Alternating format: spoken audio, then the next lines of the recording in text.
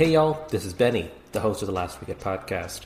Before we really get into this week's episode, I just wanted to say that it's been great fun for me and my co-host Mayank to use this podcast as a medium to chat with an incredible array of guests from all over the world on a variety of topics in the cricketing universe. For a couple of amateur podcasters, this is all possible due to Spotify for podcasters, and if you want to get in on this as well, here's how it works. Spotify for Podcasters lets you record and edit podcasts right from your phone or computer, so no matter what your setup is like, you can start creating today. Then, you can distribute your podcast to Spotify and everywhere else podcasts are heard. As added features, video podcasts are also now available on Spotify. And when you want to take conversations with your fans to the next level, Q&A and polls are the best way to get them talking. With Spotify for Podcasters, you can earn money in a variety of ways, including ads and podcast subscriptions. And best of all, it's totally free with no catch. So if you have an idea for a podcast, give it a try. Download the Spotify for Podcasters app or go to www.spotify.com/podcasters to get started.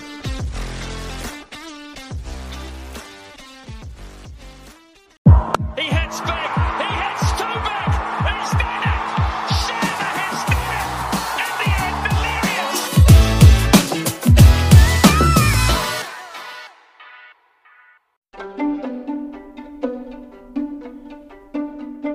Hello and welcome to The Last Wicket, the Shardul Thakur of cricket podcasts. I'm your host Benny, and whether you are a first-time or a long-time listener, I'm glad that you tuned in. It is due to listeners like you that we have been nominated for the 2021 Sports Podcast Awards in the Best Cricket Podcast category. So if you enjoy this podcast, please visit sportspodcastawards.com, register, and vote for us. If you don't enjoy this podcast, do reach out to us and let us know why. We appreciate flowers and brickbats alike. Now back to the show. We have another returning guest this week. Dr. Habib Nurbai from the University of Johannesburg in South Africa is back to discuss a paper he published recently titled Attending Boys-Only Schools. Is it an incidental or a strategic contributing factor to South African cricket development and success?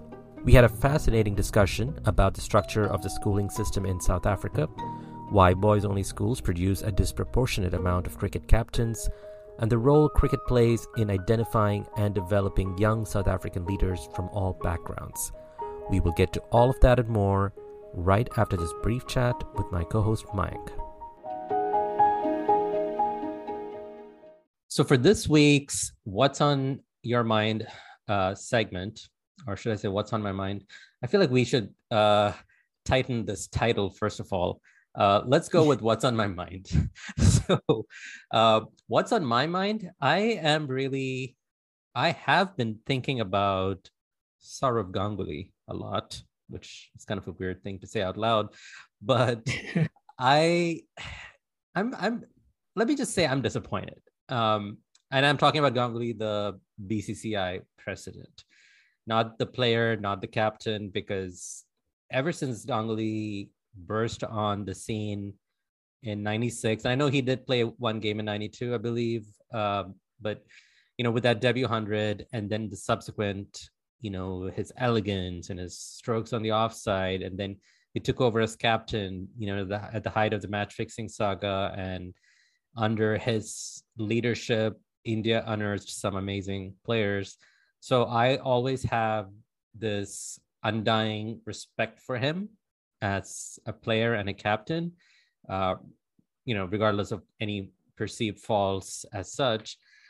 But when he was appointed, or I don't even know if he was elected, but when he became, let's go with that, when he became the board president, I had high expectations, right? Because in my mind, I'm thinking of Ganguly, the captain, is now the BCCI president. That's it. Indian cricket with him and Kohli is going to be at just another level altogether, and nobody's going to catch up.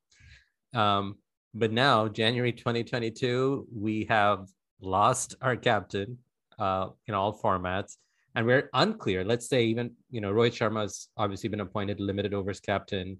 We're not sure who's going to be the test captain.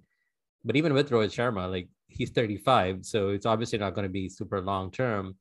So there's uncertainty in that. We had this kind of the IPL, last year's IPL, or I should say 2020 IPL, was kind of a big mess with half the tournament. Like they had to stop the tournament halfway because they hadn't thought the situation through with the COVID situation. There was no proper backup, so that was a mess. And we've talked about this before. No domestic cricket in India for 2 years. Women's cricket in India seems to have kind of taken a backward step. And all of these talks and reports of all these rifts between Ganguly and Kohli, and it reminds me of the bad days, before Indian cricket, where went to a higher level. All these talk of rifts and just this dissonance between BCCI and the players, and I'm just disappointed more than anything else because of the high expectations I had on Ganguly. And I want to be clear, I don't expect, you can't expect the board president to be in charge of the team performances, right? Just because India lost the series in South Africa, or India lost the ODI series in South Africa, that's not Ganguly's fault.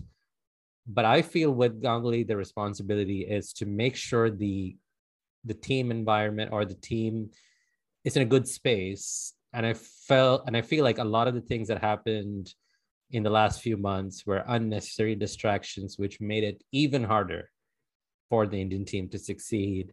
And especially this nexus of Ganguly and Jay Shah, I'm not sure who's in charge of whom. It seems very interchangeable at the moment. And it's, again, back to the bad days when cricket and politics had this very unhealthy bond, which just leads to more, doubts as to what is really going on. So it's just disappointing.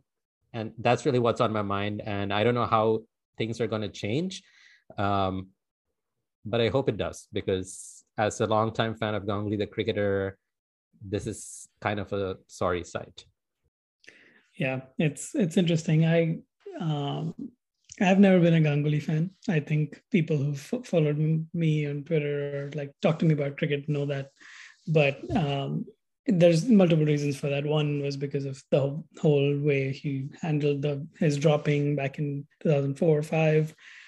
But also, reading accounts of Indian cricket back when he was captain, like during John Wright's era. John Wright's book, Indian Summer, is a fantastic account where he's, very upfront about who's a thorough professional and who's not. And Ganguly was certainly not in John Wright's eyes. So I've never necessarily been a Ganguly fan. And then on top of that, I remember 5-6 years ago, he made a statement as saying something like, I would never ask or never let my daughter play cricket, So for somebody like that to be president, I didn't necessarily have high hopes. Having said that, I think Indian cricket's strength is based on all the people who do the hard work, who do the hard yards, whether it's, people, talent spotters who are going to under 15 games and trying to find people, or scouts, or, just coaches at various levels. And I think those people make India's strength, make India the team that it is. And that hasn't necessarily changed a lot. What has changed, of course, the support or the lack of it for women's cricket is disappointing.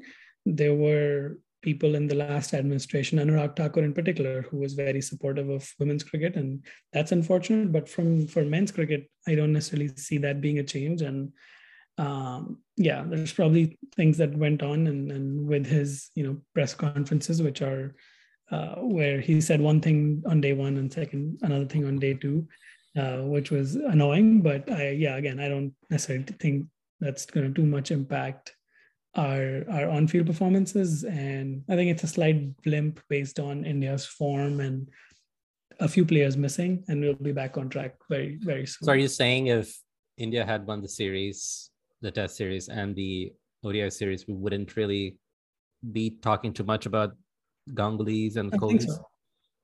I think so. I definitely think so. I think results definitely impact what we talk about. But I think it's also like Kohli himself is such a big, figure in Indian cricket that is also one of the reasons why it's such a big part of the conversation. But in my mind, his impact is minimal. I had minimum hopes in the first place, but that's a separate that's a separate tangent, I guess.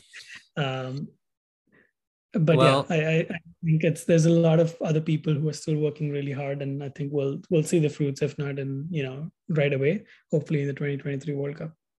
well, I really hope you're right. So let's hope there's something else, any other positive thing to talk about. So what's on your mind? So I've been watching as much as possible. I've been watching the Under 19 World Cup, and that's been really fun to watch. I think it's been handled in Trinidad, and a lot of really good talents are on display. So um, what's interesting is the last two editions of the World Cup, the two teams that ended up in the final were the teams that played the most cricket. So 4 years back, India and Australia had played the most cricket. India and Australia made the final. India won under Prithvi Shaw and Shubman Gill.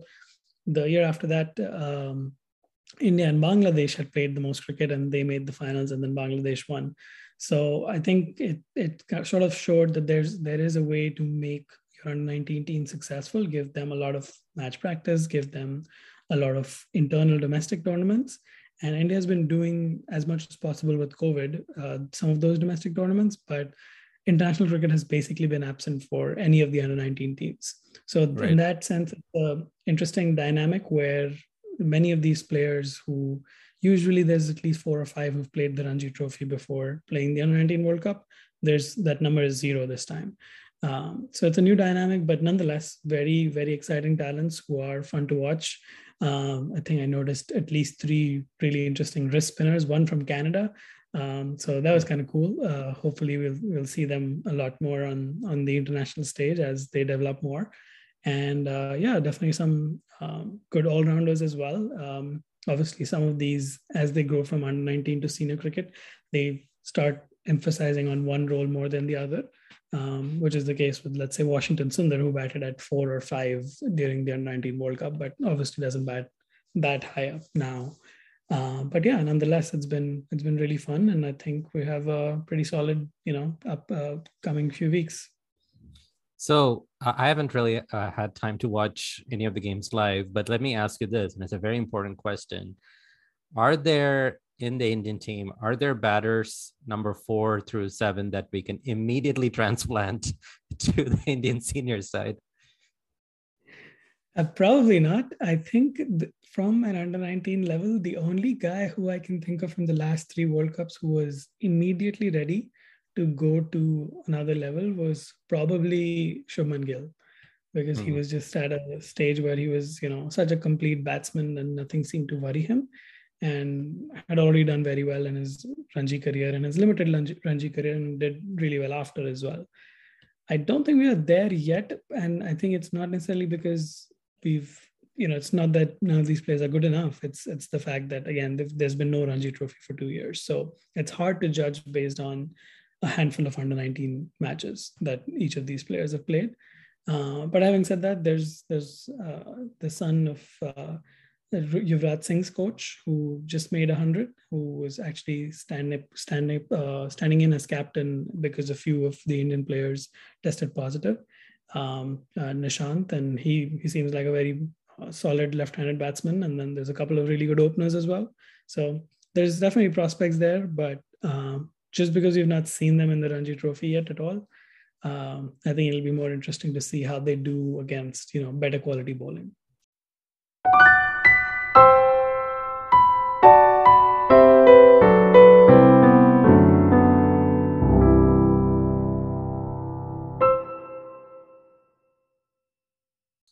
So Habib, even before we get into the main, crux of this episode, there's something I want to very quickly get your thoughts on, as much as it pains me to kind of go back into it. So recently, the India versus South Africa Test series concluded in the favor of South Africans.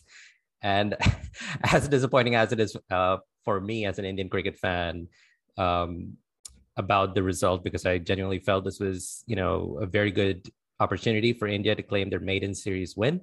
I take solace in the fact that it was a well-fought series. Both sides, there was some exceptional cricket. And really, there were a couple of players I was really excited about from the South African side, are Keegan Peterson and Marco Jansen.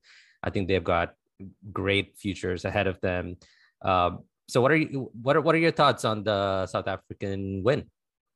Thanks, Benny and Mike, for having me. It's great to be on again. I think it was a fantastic series. To be honest with you, after the first test or second test, when it came to the third one, it could have gone either way, both for India or South Africa. And I think it just came down to the crucial sessions from day 3 and day 4, well, mainly day 3 of the last test, where we saw that South Africa was more in the driving seat. And, the decisions that were unparalleled in the last test that many people are speaking about could have gone either way. I mean, these kinds of things happens when it comes to decisions based on technologies that either support or doesn't support the umpire's call, etc. But I think if you have to look at it from a macro level, I think this was probably India's best opportunity to win their first series in South Africa. But then again, I think South Africa came out from their lull, for lack of a better word, over the years, and came out and showed that, we can still play test cricket, against India. So, I mean, South Africa comes from a point of view where they don't have the greats of the last few years in their side, like Dale Steyn, Hashim Amla, AB de Villiers, Faf du Plessis, etc., etc. Right. But we've got this newish kind of team and talent in Keegan Peterson and Aiden Markram, and even with Quinton de Kock stepping down now, Kyle Verrein's come to the picture. So it's actually it's a positive sign for Mark Boucher and his team to see, okay, well, what's working, what's not working, and how do they capitalize from the confidence going forward. Temba Bavuma was fantastic in the series, and he hasn't really been spoken much about, having a couple of not outs and, averaging fantastically within the series, and KG bowling extremely well and leading the pack with the other guys as well. So I think each person from the South African team had contributed it, in their own unique way. And I think when you packaged it together, you found that, it was a great team effort. Where with India, you had great performances from KL Rahul or Pujara or Pent and Kohli, etc., or even some of the bowlers, especially with Bumrah and Ashwin. But when you look at the package contributions, you then realize, okay, well, contributing the team, South Africa did come on top, especially the last test match. So I thought this, this could have gone either way. But I think the last test was based on a lot of luck as well. But I think from a strategic perspective, I think South Africa did come out on top. Right. And special mention should also go to Dean Elgar. I thought he was a wonderful leader for the South Africans, and he played a huge part too, with his knock in the second innings in the second test. But congratulations. Well-deserved. And I think it's a great sign for South African cricket, especially because there's been a lot of doom and gloom in the news over the last year or so. So it's good to see, like, on the field, that they still have it. They're still very tough to beat in their backyard. So Habib, for our listeners, obviously this is the second time that you're back on our show. So thank you for coming back on. Could you give us a quick update on what we talked about last time? We talked about the biomechanics of the backlift, as well as a bat that you helped create for young batters to get like the natural backlift.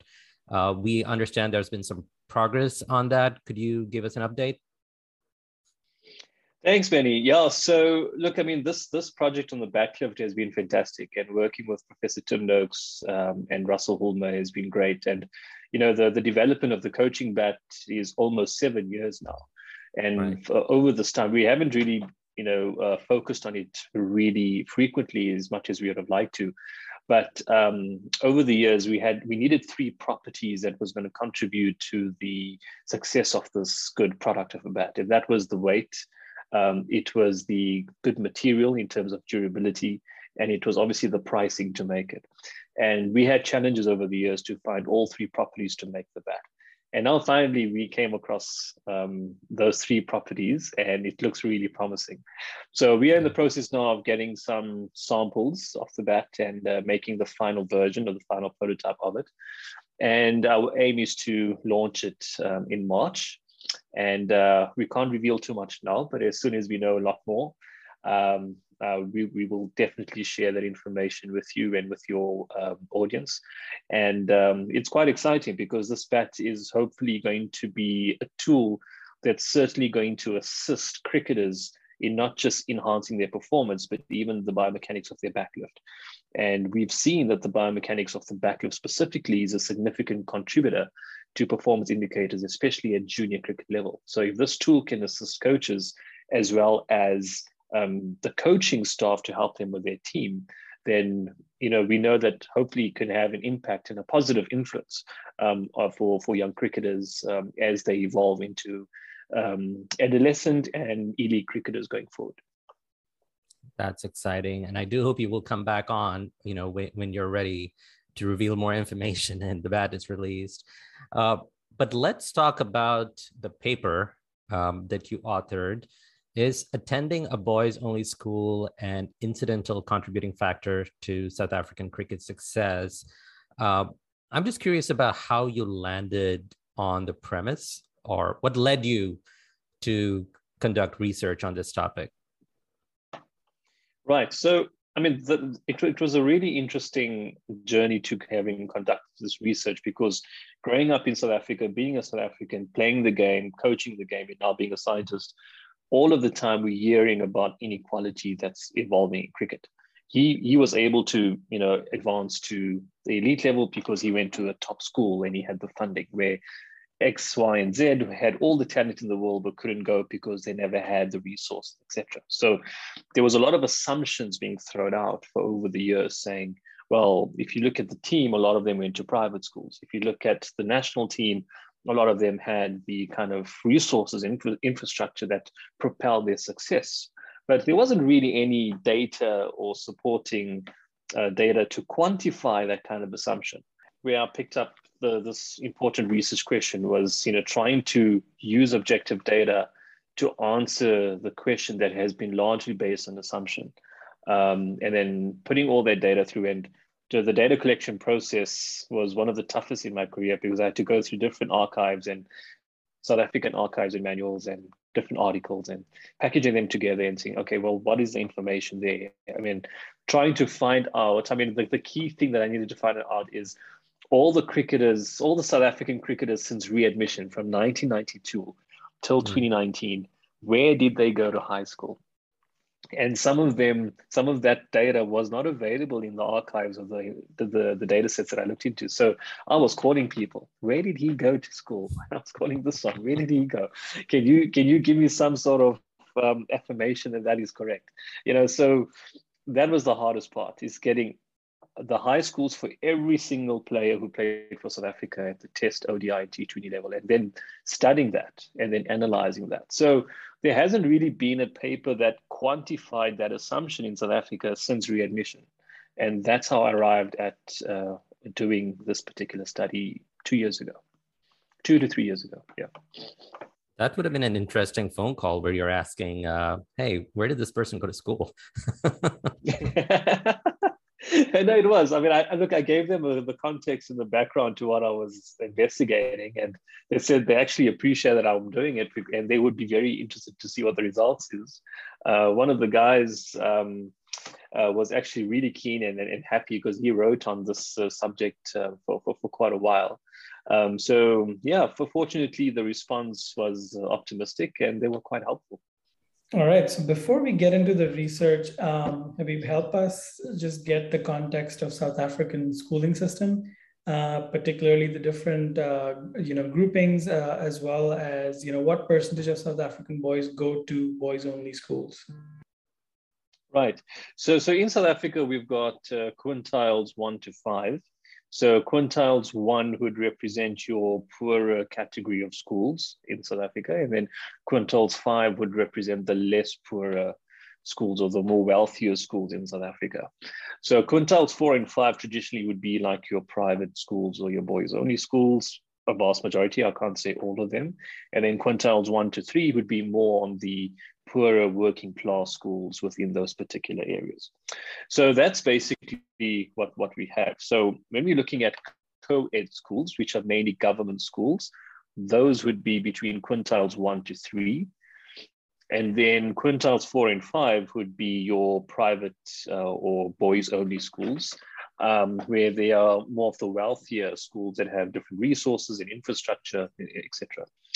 So that's basically what the quintiles is within South Africa. And there's a low percentage of cricketers who do go to boys only schools, largely because a vast majority of boys only schools will then fall within those quintiles 4 and 5. And most of them still follow the elitist model of school cricket, boys only schools and private schools. So a lot of we speak about those, how all the successful South African cricketers came from your top 40 to 50 schools. A vast majority of them still have those traditional practices and cultures based on the elitist model, or having an influence from British influence or the Victorian age. So we can address that a bit later, but that's basically the kind of landscape and the context around the cricket schools within South Africa between quintiles 1 and quintiles 5. So it's fair to say then that the boys only schools generally had better infrastructure, just better culture around creating cricketers. And, that definitely is probably one of the, key considerations that you were looking in. Absolutely. So, that was one of the key rationales behind doing the study, is because it was logically assumed over the years that they went to a boys only school. That's why they were able to play for South Africa. Well, we can't generalize like that, but we had to then go investigate. So what we can say is that a vast majority of the boys only schools do then have your key resources and infrastructure. So, and we're going to link your paper on our website and our podcast page. And one of the tables in your paper, it shows that between 1994 and 2019, about 92.3%, that is 24 out of 26 schools, cricket captains attended boys only schools. And this, it says that this suggests that co-ed public schools alone have not been the optimal or preferred feeder system to produce as many South African schools cricket captains. And I was just trying to figure out what is the standout reason for this, because it could be a couple of different things, right? It could be a lack of focus on developing leadership skills in co-ed schools. Because again, if you're talking about the wealth disparity in probably lower income or, less wealthier schools, that is not really their top priority. Or is it just a case of bias towards boys only schools? Because there is this implicit thing that, if they are, coming up in this kind of culture or in this kind of a system, they're ready, they are fit to lead. So have you found anything to suggest which way it goes? So scientifically, there isn't really a reason to explain that stat of 24 out of 26 school cricket captains. But to answer your question, there's a myriad of factors that are involved. One could assume that these boys who are in these schools from the younger grades are cultivated with good leadership skills and have some good role models and understand the nature of good captaincy skills with their coaches, and maybe the influence of good coaching in these schools influences good captains. And so when they go for trials, when they go and play for the SA schools team or the South African under-19 team, they find these values or these kind of skills within certain players that would portray a very good cricket captain. So that's one theory, is basically the foundation that is being placed within those schools to create these kind of leaders, these young leading cricket captains. On the other hand, one could even assume, especially within the South African system, that we find a lot of these schools still today being feeder schools to produce provincial cricketers. In South Africa, we call it provincial. It could be state to county in other countries. So they would be feeder schools to these provincial or district teams. And then from there, they could even be feeder schools to your national selection at the under-19 team. So one would possibly ask the question whether the selection team for these particular young cricketers, are they also coaching at these schools, or are they also administrators at these schools to identify these particular players as young captains? And I mean, someone would answer that question here in South Africa from a political perspective, and then bring in some other aspects in terms of nepotism or unfairness or whatever. So I wouldn't want to really go into that too deeply, but that could be one explanation. But I would rather be of the opinion that these particular schools that are producing these young cricket captains have the good foundation, education, and leadership foundations that enable these young cricketers to be good leaders and good young cricket captains within South Africa. So the key question then is, how are we able to lay the slate on a more equal basis? In future, how are we able to say, okay, well, what about getting cricket captains from outside of these private schools or boys-only school systems? What about those cricketers who are coming from the co-ed environment, your quintiles 1 to 3? How are we able to install better leadership qualities among them so that they can become future South African schools captains or South African under-19 captains? And I think that's something that we need to look into. We can't really cast a view on these particular 40 to 50 schools and saying, our next South Africa under-19 or schools captain is going to come from these schools. We've got to cast the net a lot wider. And I think the reason maybe why they haven't really cast the net a lot wider is because they may be feeling that the leadership qualities outside of these 50 schools may not be the same. But again, that is an assumption. And you'll be surprised at the amount of good cricket captains you have that come outside of these 40 to 50 schools. Now, as an example, when I played schools cricket, I went to a co-ed school. I didn't go to a boys only or to a private school. Could that be one of the reasons why I didn't play at an elite level? Perhaps. The other reason could be is that I had a straight backlift. I couldn't go to the elite level. The third reason could be I just wasn't good enough. And I think that's more of the real reason. But when I played school cricket, I was first team captain, but we never had any scouts coming to our matches or to our teams, right, to go to the provincial kind of tryouts or South African tryouts kind of thing. So why is talent development not as widely recognized beyond those 50 schools that we speak about? Why aren't there scouts going beyond those 50 schools that we speak here about? And I think it comes to one word, and that's trust. I think within the South African grassroots system, I don't think there's a lot of trust within the system to go beyond those 50 schools, because they know if they go out, they may not find what they might be looking for. But some selectors have been surprised, pleasantly surprised, where they found a fantastic talent and brought him in. But the key question is, what about a talent that can also be a captain outside of those 50 schools? So I think that's basically the possible reasons, but scientifically, we haven't really identify that, and I think it might be another good research question for my master's student. Maybe he can do that next year. And I guess the one other thing that comes to mind is, I know your research was focused on school captains, but have you looked at all at the domestic structure? Are domestic teams also set up in a similar way where captains from private schools or boys only schools are getting more chances? So I was only able to look at the school or under-19 captains on the South African international level, but provincially, I wasn't really able to go that deeper. But again, one would assume that a lot of these captains would also be coming from your private or boys-only school environment. I take the three massive provinces in South Africa in terms of space: Gauteng, Western Cape, and KwaZulu-Natal. I can tell you now, Gauteng, a lot of the captains, not all, but a lot of the captains would either come from King Edward. They'd go to,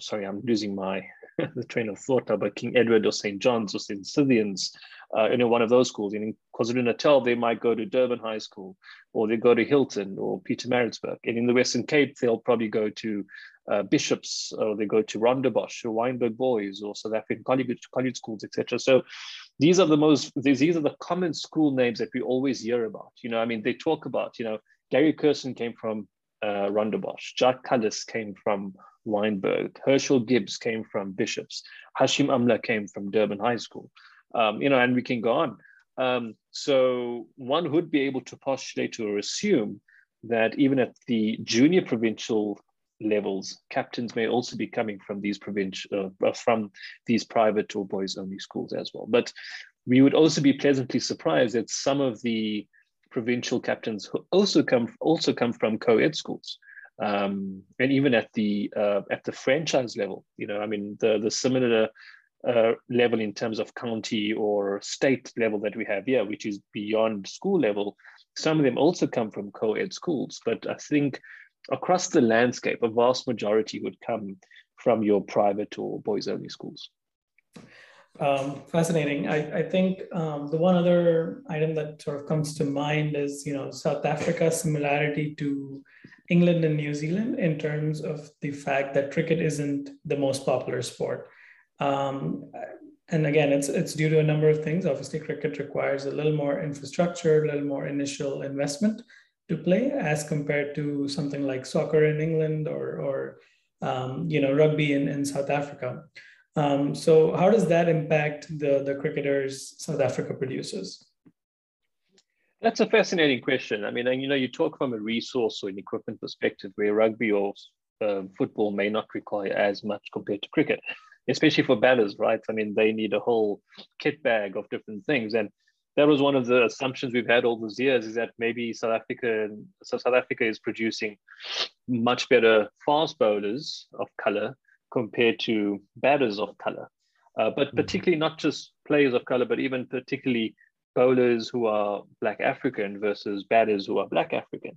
And that's why Temba Bavuma is such a fantastic role model, because he came out and showed to be the first Black African player to score a test century for South Africa. And now he's inspired so many people in the Langa, in Khayelitsha, in all the township areas and communities within South Africa. Whereas now we have great role models like Kagiso Rabada, who's a fast bowler. He's a premium fast bowler for South Africa, but we've also had other Black African fast bowlers before KG, like Makai Ntini, Ingam, Zondeki, etc. And we find that why aren't there as sufficient amount of Black African batters? And so there was different research questions being thrown out as to what would be the reasons. And one of the reasons, again, is that there would be a lack of equipment or resources. They didn't have to train to be a batter, but instead they would rather train to be a bowler, because you put on your shoes and bowl, or some of them won't even have shoes. They'll just run barefoot and bowl the ball. The other aspect is because from a genetic perspective, in terms of speed, in terms of running, and in terms of power, bowling is a lot more correlated to that kind of skill compared to anticipatory skills of an oncoming ball, or anticipating the trajectory of a different delivery. So that was another question in the mix. And then another interesting correlation, which hasn't really been proven, but in the African culture, a mother's child rear their kids on their back. So, a lot of the time you'll find that babies are being carried in front or in their pouches in modern times, but in many decades ago, until now, still even in the township communities, the mothers would wrap a towel around from the front or to around their backs, and their babies will lie in almost like a pouch at the back of them while they're actually doing domestic work or while whatever they're doing. And they would just, stay on their mum's backs, wrapped around this towel or wrapped around a sheet. And one of the theories that came from this is that because they're behind their mum's backs, they can only look left and they can look right. And it delays their vision from looking forward. And so their development in terms of vision going forward actually prevents them from anticipation skills or spatial awareness as they grow up when they're a child. So that was a possible hypothesis or theory, but it hasn't really been proven, right? And that's why when they grow up, they instead have great skills in terms of running speed or throwing speed, or even in terms of soccer in South Africa is there's a lot more participation among Black Africans, and even in rugby compared to as cricket. I mean, cricket is starting to improve now, it's increasing now, but it's not as much compared to soccer and rugby. So to come back to that question, there's an acronym that I've developed, which is called CHEF, CHEF. And the main factors that could contribute to why there's not as many, compared to, the likes of New Zealand or England, etc., is the C stands for the standard of coaching. And we're finding that in boys only schools and in private schools, there's a big difference in terms of coaching. So the one question there would be, why isn't there great coaching in the township level? Well, it could be a number of reasons. It's safety going into the township area. Those great coaches may not want to go into those areas because of safety, or they're getting better paid at the private schools or at the boys only schools. So their salaries are better. So coaching, the standard of coaching was the first one. Then the H letter basically stands for housing. So the closer the players are situated to stadiums or facilities or to the cities, the more acquainted they are able to be with participation, training, getting mentorship, looking at other players, and drawing the good examples and skills, being closer to certain areas where their cricket can be optimized. So housing is a very important one, because what we find, especially when I was playing, a lot of the township cricketers had to take 3 taxis, public taxis, and get to the ground, or they'll have to have a lift club and go to a certain ground. So housing and location plays a huge role, especially within the South African context. And then the E letter basically stands for equipment. And we just touched that on now, that batters most of the time require more equipment than bowlers.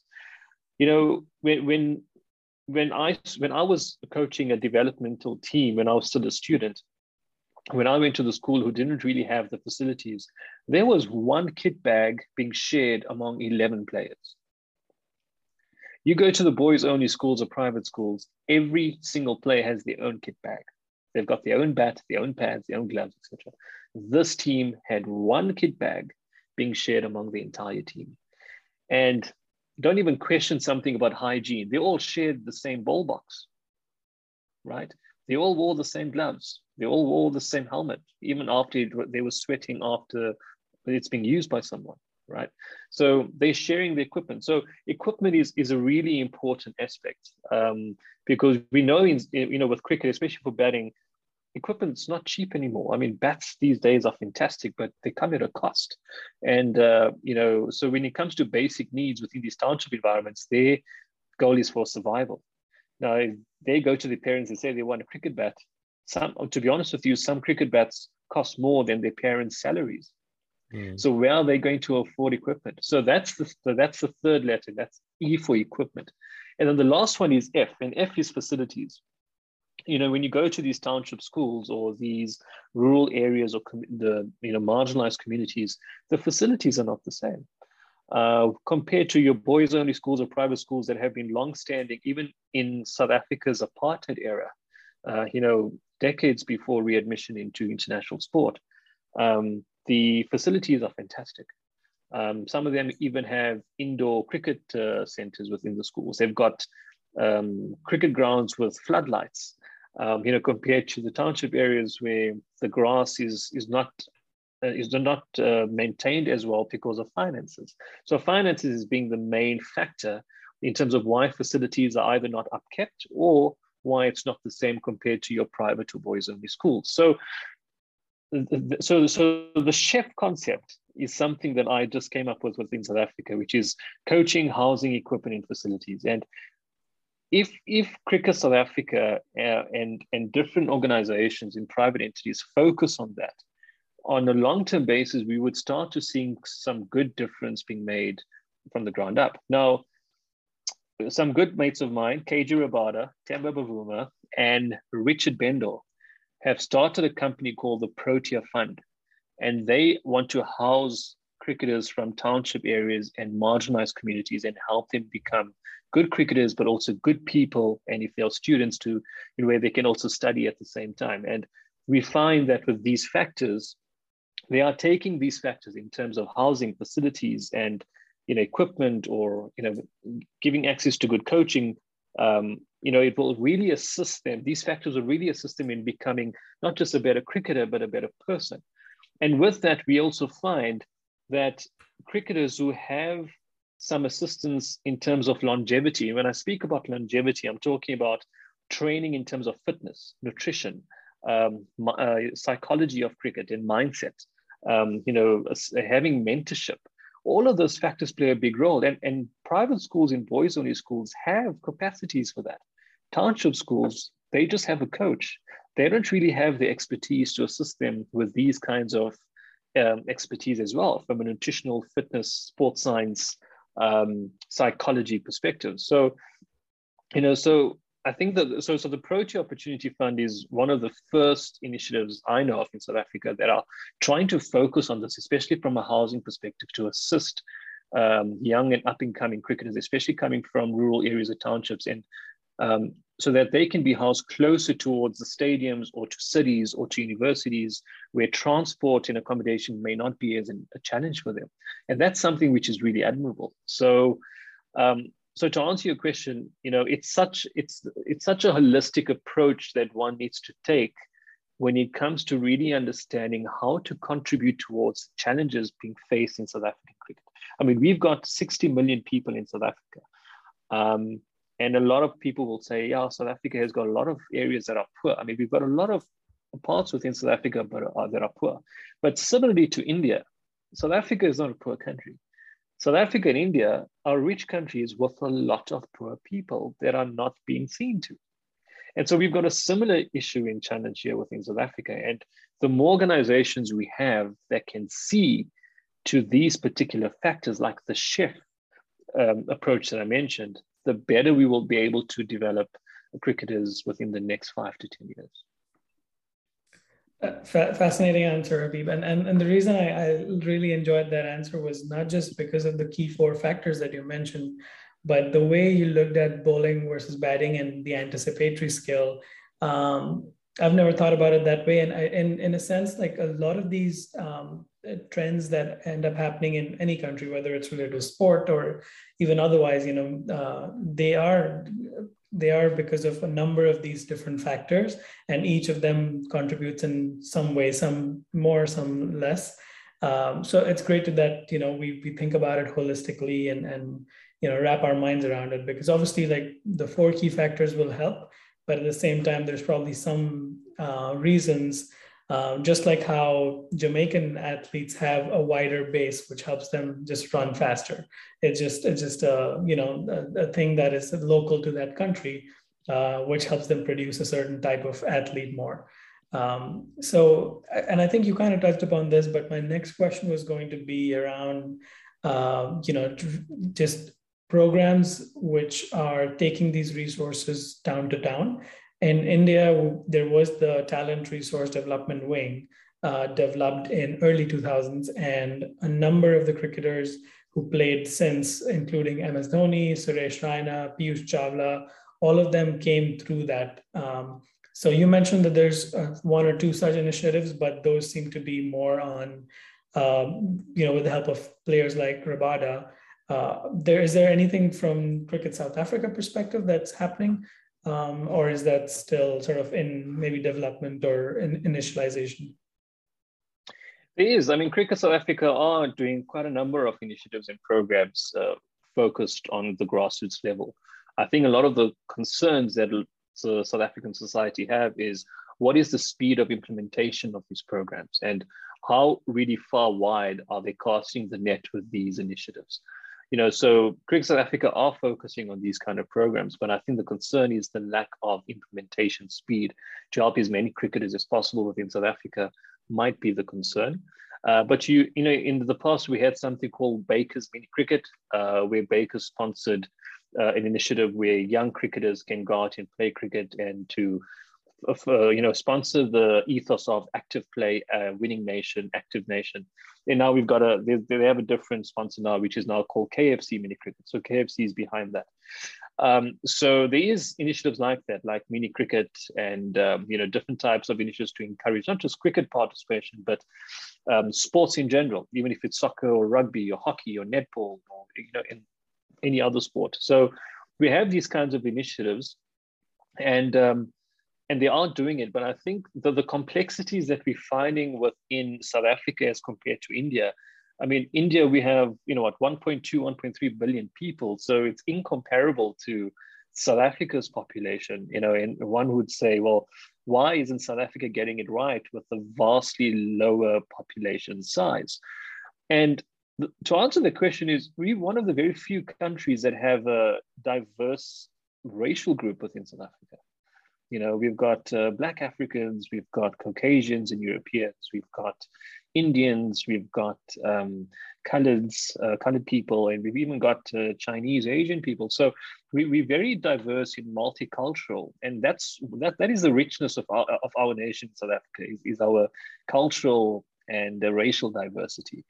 Now, when you compare it to India, it's not necessarily about race, but it's more about sects and classes and hierarchies and those kinds of things. So, so they go into various townships, and whoever is talented can come in. But now in South Africa, there's so much of emphasis that's been placed on transformation that they want to transform the national side, and they want to transform, but and my thing is, if a transformation shouldn't happen at the elite level. You got to focus on development at the grassroots level, because if you can get the grassroots level right and get as many players to start playing and trying to level the playing field in terms of having the chef approach to many more schools than just those 30 to 40 schools, then we're doing something right. Then we're starting to see transformation. But if you think transformation is having players of color within a national team, and then you think you're achieving transformation, it's not just like that. You've got to do a lot more to achieve something which is known as transformation. So I think that's the complexities that we have within South Africa is, because of our turbulent past and with apartheid and how divided we are as a society, how unequal we are in many parts of South Africa, and the racial diversities that we have within South Africa. We're finding that these complexities, despite our lower population size, it is having an impact in terms of the speed of transformation and adoption within these communities that need to be transformed from a chef perspective. So that's how I could answer your question. And, I think the speed of implementation and adoption needs to be improved. Not just with Cricket South Africa, but other programs as well. Look, they're doing a fantastic job. They're doing a great job. But I think the speed of implementation is a concern. And I think with COVID-19, because of social distancing protocols and that has been slowed down as well. But I think the more entities and organizations we can get on board to focus on the chef approach, the better we will see the transformation that we need at the grassroots level and not necessarily at the international level. Right. And I feel that a lot of organizations, whether it's, sports organizations, they always feel the need to change at the top, and that somehow inspiring a lot of, young cricketers or young athletes to take up the sport. But I think that's where they get it wrong, because there's been a lot of research on how grassroots is the way to, you have to build a sport up. And I couldn't agree more that, if somebody in a small township looks at Temba Bavuma and gets inspired, they may not get very far if they don't have the facilities. So it's great to, blood talent at the top level, but it's not a long-term approach. I'm curious if you can speak to this particular thing. You kind of mentioned about how someone like Temba Bavuma, it has inspired, completely a new set of, young Black kids to dream big. And you talked about all the different initiatives, from the cricketer side, from the side of Cricket South Africa.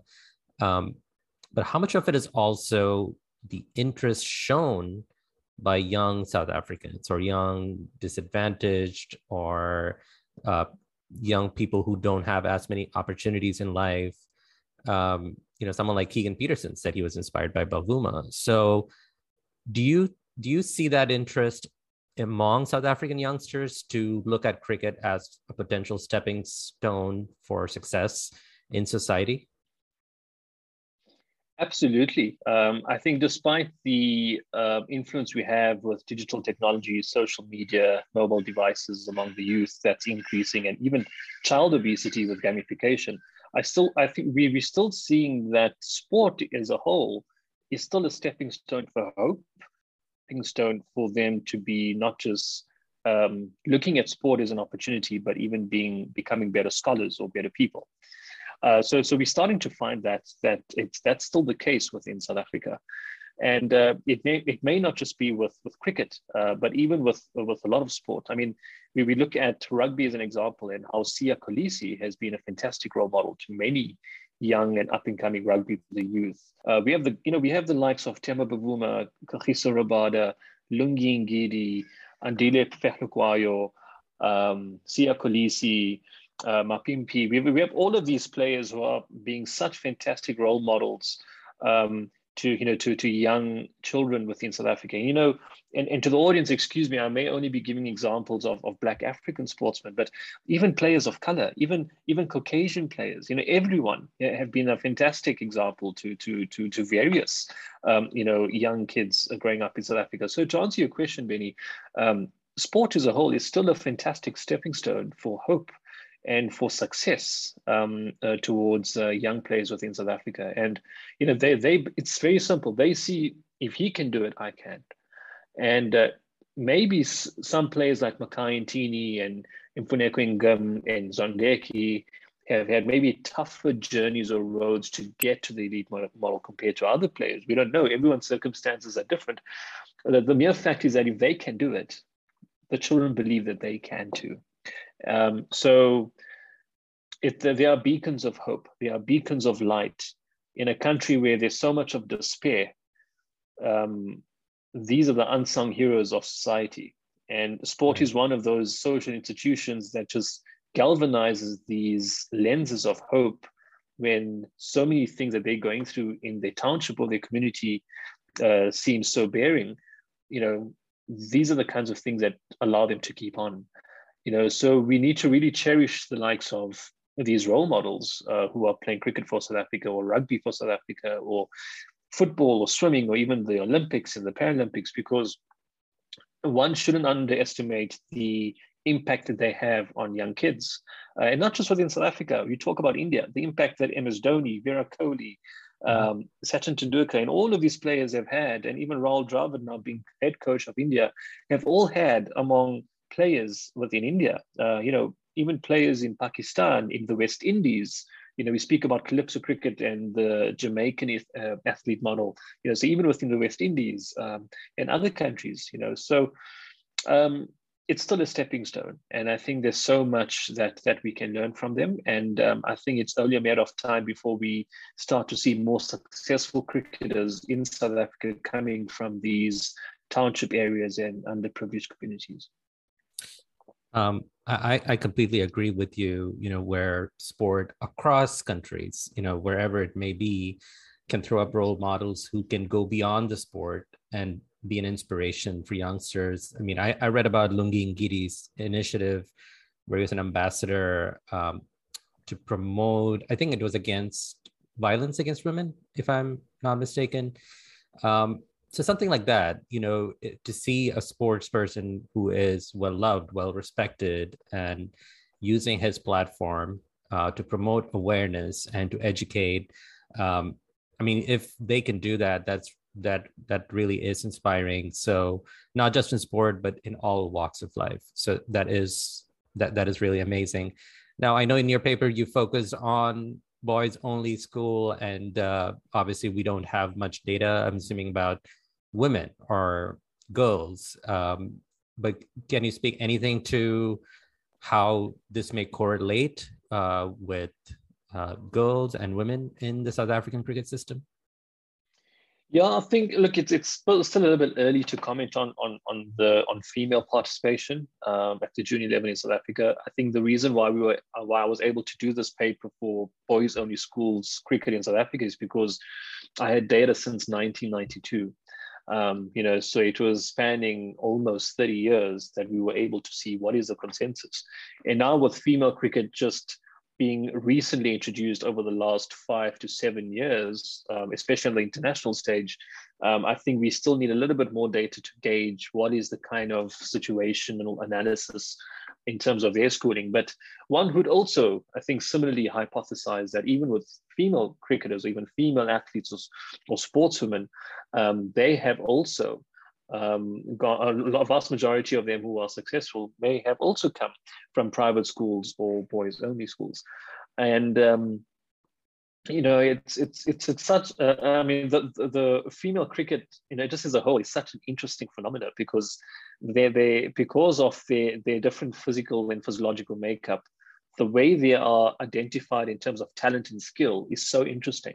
They can, whether they're batters, whether they're bowlers, or, whether they're fielders, it's really interesting. So one would hypothesize that there would be a similar finding, but I think it's important to look into that. One of my master's students now is going to look at the biomechanics of batting techniques among female cricketers in South Africa. We want to understand what's the different makeup there. What's making, what are the factors making female batters successful, and what can we learn from female batters that we haven't learned from male batters? And it's interesting now, we can't say batsmen anymore. We have to say batters. So that's right. So I mean, yeah. So I mean, things are changing for the good way. And another PhD student of mine, he's looking at exploring the support systems that have contributed towards athletes representing South Africa at the Olympic Games that have come from marginalized communities. So he wants to see what were the factors that helped them represent South Africa at the Olympic Games, but they came from a township or a marginalized area. So Mr. Solomon Ntombeni is looking at all the Olympic codes that is going to explore these support systems. So although my paper has focused on cricket, one also asked a question on radio. When I was on radio 2 years ago, they said, well, what's the case around rugby, soccer, and hockey? And I said, I don't know. We can assume so much, but we just don't know. So, right. We need to start investigating these questions even more. And Mr. Mtombeni will be investigating these as well. He's using something which is called the SPLIS model. And the SPLIS model looks at 9 factors and pillars that contribute towards successful sports support systems for athletes, ranging from facilities, infrastructure, funding, scientific and research services, a vast myriad of pillars that contribute to an athlete's success. And he's interviewing both the coaches and the athletes that went to Olympics to represent South Africa, and from marginalized communities. So I can't wait for him to finish his PhD, because then we'll know even more. And then we'll get more information in terms of what really makes an athlete in general successful from a South African perspective. And those findings could be replicated to other African countries, like Uganda, Mayank, or like any other countries, or even in overseas, and looking at low resource communities there as well. So Habib, you talked about, what some of your students or others may be working on, but for you, you did a PhD on the biomechanics of the backlift. Now this paper on, the correlation between attending boys-only school and South African cricket success. What is next from you on any specific cricketing topic that you're looking into? Yeah, I think for me, it's I don't want to cast the light on me anymore. For me, my duty now is to empower others and to kind of show them the light. And, I want to put a lot of effort and insight into the postgraduate students that I work with. I don't call them my students, I call them my collaborators, because they're professionals in their own light. And I know that through their expertise, we will be able, as a team, we'll be able now to obtain further insight into these different questions we have within cricket, whether it's about looking at the biomechanics of batting techniques among female batters, or looking at other factors supporting athletes that make them successful. Another project that we looked into now, which is really important for me as well, is understanding the correlation between performance metrics and mental health among cricketers. So Mr. Lesego Malele is looking into, he's investigating cricketers at the cricket club level to see the impact that maybe COVID-19 may have had. But he's looking at, he's got mental health questionnaires that they're answering, and then he is also doing physical fitness tests with them. And then we're going to draw correlations to see, is there a relationship between how they perform versus what the mental health situation is. Because mental health in sport now is huge. And I think 2022 is the year where a lot more awareness is going to be cast on mental health for any sport. And I think in cricket specifically, we're going to find a lot more research within the mental health perspective, because there has been so much of debilitating effects and after effects that have culminated from COVID-19, that we forget about the athletes of what they're going through in terms of preparation, training, resting periods, injuries during COVID, not being able to go to the gym. These bio bubbles in cricket, what effect do bio bubbles have among cricketers? So for me, that's what interests me now is the current times of what's happening with cricketers right now. I mean, we can always focus on the performance aspects of cricket and the biomechanics and the psychology and the brain behind cricket, but what about the psychology and the social aspects of cricket that are affecting cricketers at all levels? And I think that's something that we also need to focus on now. So I think that's where the cricket research for me and the team is right now. But I've also got a very curious interest with healthcare technology, because healthcare technology is where a lot of things are now going forward now. We're learning a lot, as I said, in terms of mental health, but we're also now learning even more in terms of preventative health, showing that if your immunity was better, you could have had less severe effects when it came to COVID. So healthcare technology, how can it help people be more healthier, increase their quality of life, improve various types of healthy behaviors? So that's also really important to consider. Well, there are so many exciting avenues that we could explore and understand in cricket and beyond. So, Habib, as always, thank you so much for coming on our show and talking about these things. And I'm sure, our listeners, just like, me and mine, find this very informative and very helpful. And please do come back when you and your team of collaborators, or send some of them our way, and we'll always be happy to talk to them about their findings. I certainly will. Thanks, Benny. I appreciate this talk. Thanks, Mayank. It's always great to chat to you guys, and really appreciate it. And I look forward to the next one. And that's a wrap for this episode of The Last Wicket. Thanks again to Habib for coming on and enlightening us on an important issue in South African cricket. You can find him on Twitter at Habib_Nurbai. And don't forget to check out the paper he published. We have included the link in our show notes, or you can also find it at thelastwicket.com. Once again, check out our nomination at sportspodcastawards.com and give us a vote if you are so inclined.